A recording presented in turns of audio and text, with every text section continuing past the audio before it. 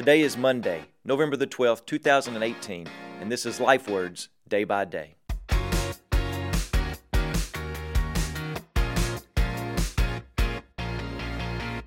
Psalm 104, verse 1. Bless the Lord, O my soul. O Lord my God, you are very great. You know what holiday is just next week, don't you? That's right, Thanksgiving is next week. But listen to this. Have you ever heard the phrase, familiarity breeds contempt? It means that we can become so used to something that because of its familiarity, we lose respect for it. This happens in our relationships, in marriages. The girlfriend who always seemed to be so full of life and who became the blushing bride who was radiant and white and who was so full of adventure on the honeymoon, well, after 5 years looks, well, normal, familiar, in her sweatpants and sweatshirt sitting on the couch on a Friday night. The boyfriend who opened your door and always smelled so nice and showered you with gifts for every occasion became the dashing groom who whisked you away on a romantic getaway, became the man who doesn't care too much about the way he smells and thinks that since you have automatic locks on the door, he doesn't even have to open the door anymore. It just happens.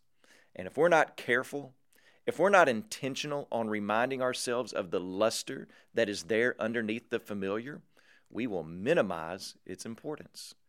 Do you know that this can happen in our relationship with God? We sing a song that says that there are 10,000 reasons to bless the Lord. But could we name 50?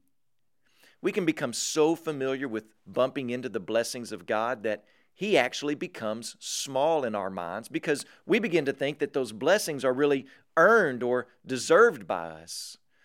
And that may be one of the greatest tragedies of modern day Christianity, that we think small thoughts about God and who He is and the blessings He gives. So as we move into a season of Thanksgiving, I want us to look at Psalm 104 that speaks to this very issue. Did you notice to whom the psalm writer is speaking? He's speaking to himself. The psalm writer is stirring up his own soul. Bless the Lord, O my soul. He's talking to himself, rather preaching to himself. He's commanding his heart to look up and to look around and take stock of the mighty, unfathomable God that creates all that you see. And perhaps you need to take a page out of the psalm writer's hymn book and preach to yourself. The psalm right before this one says, Bless the Lord, O my soul, and forget not all of His benefits. Listen, you don't have to wait until next week to be thankful. In fact, if your heart's going to find 10,000 reasons to bless the Lord, you need to get started right now. From the Life Word team worldwide, broadcasting in 43 languages in 121 countries, and to a potential audience of 2 billion people, we pray that you'll walk with Jesus day by day.